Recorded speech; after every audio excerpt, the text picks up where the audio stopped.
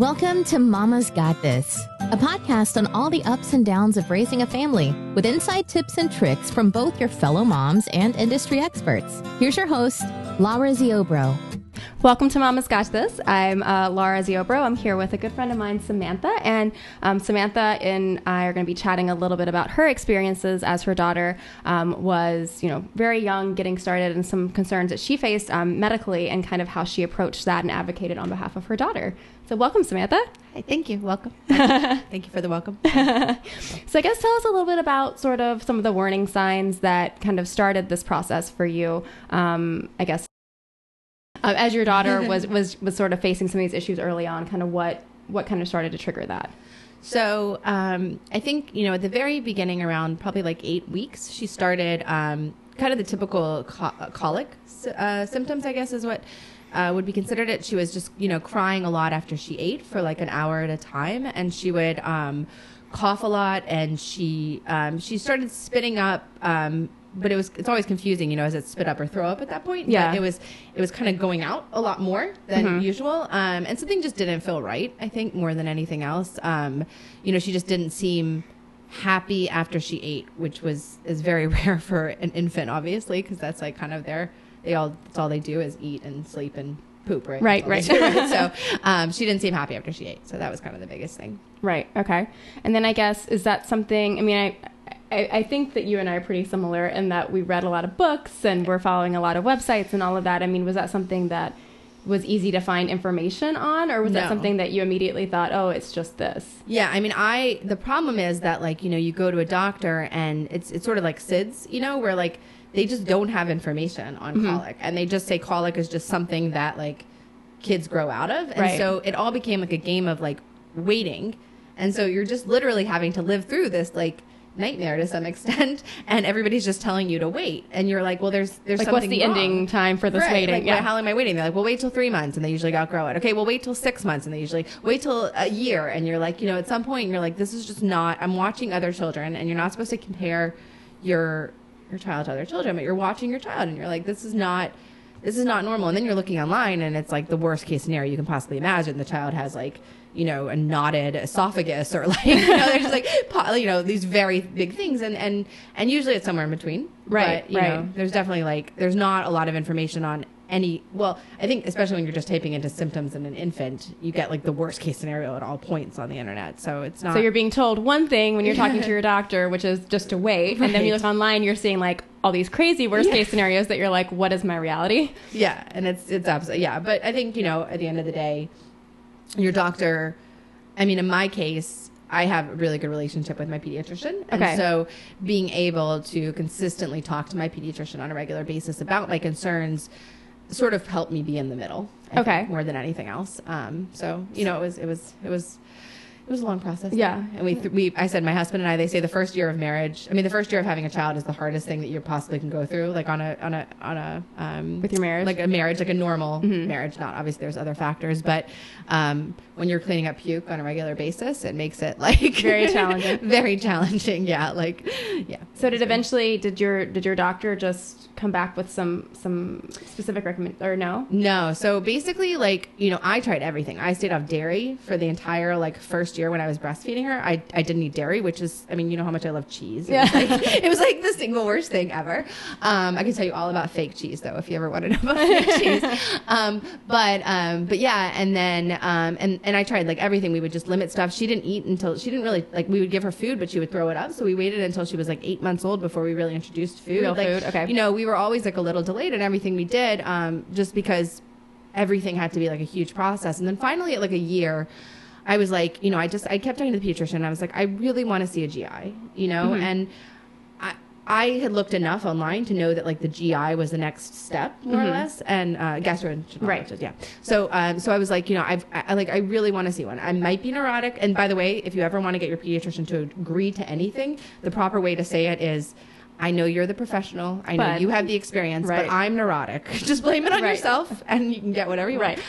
So I was I'm neurotic, and I feel this has been going on a year, and I feel I need another opinion just to make sure that I'm being nuts, that it's not just right. Yeah, exactly. And sure enough, she gave us the referral. And we went in, and the first thing I said to the GI, I said, I'm going to give her a bottle, and I just want you to watch it. Right. I just want you to watch her drink the bottle and tell me if you're seeing what I'm seeing. And as she's drinking the bottle, she's coughing. She can't finish a full bottle. She's coughing in the middle of coughing. And I said, and now watch. So we gave her like maybe 3 ounces, and probably like 10 minutes later, she threw up. And I said, is this colic? And the GI said, that is not normal. There is something else going on immediately. Yeah. And is this a GI? Is it just a general GI, or are there pediatric? Yeah, pediatric GIs. Okay. And she was like, you know, that's definitely not normal. Like, what you're saying is not normal. And, you know, and I'm glad we waited as long as we did, only because of the amount of time, effort, and like things that we had to do to our child. I feel like waiting for a year is probably the safest bet on this bet. Right. But that being said, like, you know, I had to fight so many people to get to where I was. Yeah, to get to that point that it was very exhausting. Anyways, so it turned out that she was actually silently aspirating. And after seeing an ENT and a GI, we got referred to a special clinic at the Children's. It's Air Digestive Clinic that the Children's Hospital of Colorado has. Okay. Some other hospitals have it. There's an Air Digestive Clinic. And that basically has a specialty. It has pulmonary, GI, it has like a PT, it has an OT, it has a feeding specialist, a nutritionist. They have so basically all in one group. So when you go in, you don't have to go to 9,000 specialists. You can just see everybody under one roof. That's great. Right. And they do something called a swallow study. And it's like, you know, there's also radiation involved, by the way, for a lot of these tests. And that's another reason to wait as long as you possibly can on a lot of this stuff, because radiation for an infant is not great. But we did it, and we did the swallow study, and they found out she was silently aspirating, which is basically like, well, I'm talking a lot, but yeah, I don't know if you have any questions on anything I said. So basically what happens is that when most of us swallow liquids, if it goes down the wrong tube, we just cough. Right. Okay. Right. But a child doesn't know to do that. Well, most children, their swallowing gets developed, and they learn how to do that. Some children, in Margot's case, which we now know, it was just delayed. Right. But she's swallowing and it's going down the wrong tube, and the problem is when it goes down the wrong tube, it's going into the lungs. Oh, okay. So when it goes into the lungs, it can cause a very hard to cure pneumonia. But if it doesn't go into the lungs, which is what she's doing, is they self-protect, and so she coughs to throw up whatever liquid got down there. Okay. And so she's trying to get the liquids out. And so it's a very easy fix. It's thickening your liquids. That's all you have to do. Just provide thick liquids, which is why we started seeing it the most when we switched her over to milk and to solids, because solids and milks tend to be more liquidy than breast milk and formula. They're just by nature thicker. So, so anyway, so it was stressful. And then all we did was we had to thicken her liquids for about 6 months, and then we redid the test, and everything was normal? Everything was normal. Oh, that's crazy. Yeah. So it was, but, you know, I'm glad that we did it when we did it, because we were having all kinds of, like, the amount of throw up. She was getting sent home. The worst is, you know, they get sent from daycare, and then they have to wait 24 hours before going back to daycare. Well, because, I mean, I guess, did you have problems with daycare, assuming that she had, like, a stomach virus or other things? Yes. Which, while might be the norm for the majority of the children in the room, like, that's a little bit of a dangerous assumption, because they're just...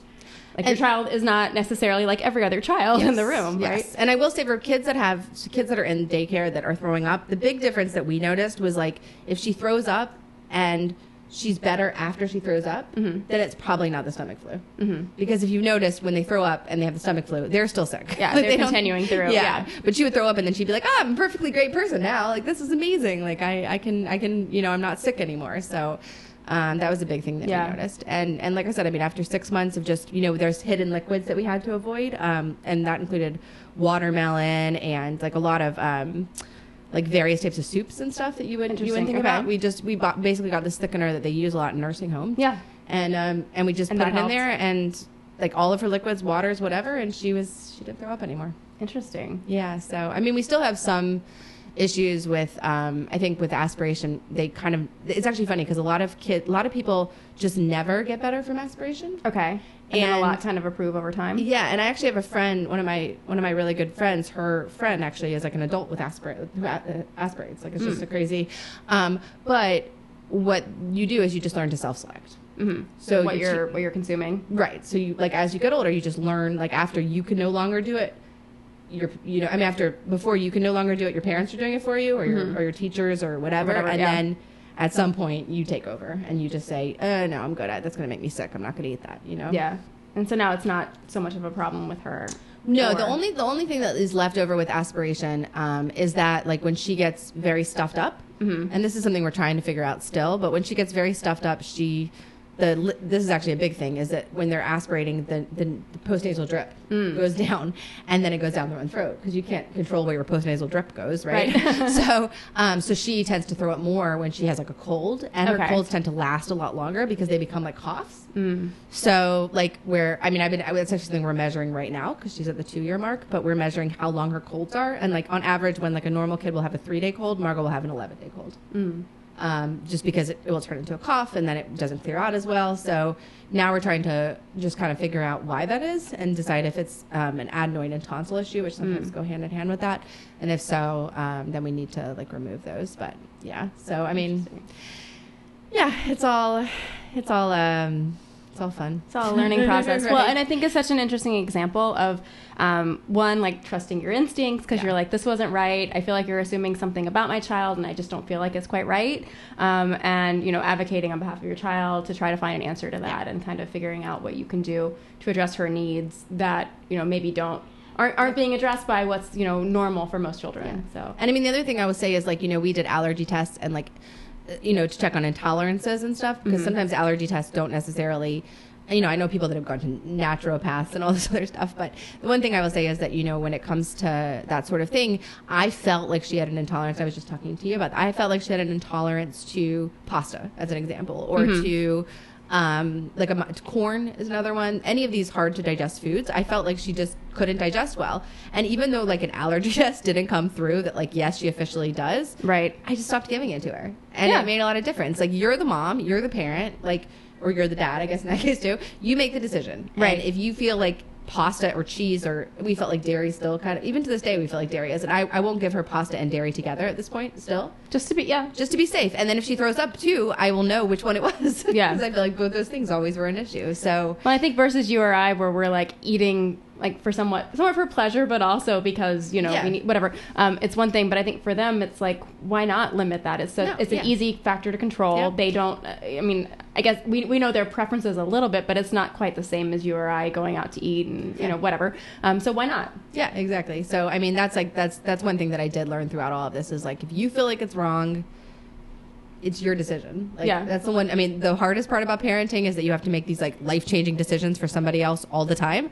But it's also a positive, because guess what? You get to make those decisions, and it's your decision. Totally. So. It's like, as much as someone else may tell you it's crazy or you're being crazy, whatever, it's ultimately your decision. Right. And exactly. And it's not going to hurt your child not to eat corn for like a year of their life. I guarantee you, they're going to be fine. Right. And I think it's one of those things I think about parenting I never realized going in is like, you watch these trends over time, you're able to control these different things, and like, why not, control those things if it helps to make such a difference for your child's life. Exactly. Yep. So that's, very cool. Well, thanks so much, Samantha, for sharing your story. Very interesting. I think definitely something that I haven't heard much about. And I know like my sister, for example, when my nephew was born, had a lot of just general stomach issues, and it wasn't something with sort of a connection like this. So I found the story particularly interesting because you just don't know. And I think it's important to know these types of other things can happen, and just to be aware and, ask the questions of your pediatrician. So very cool to hear your story. Thanks so much for sharing. No problem.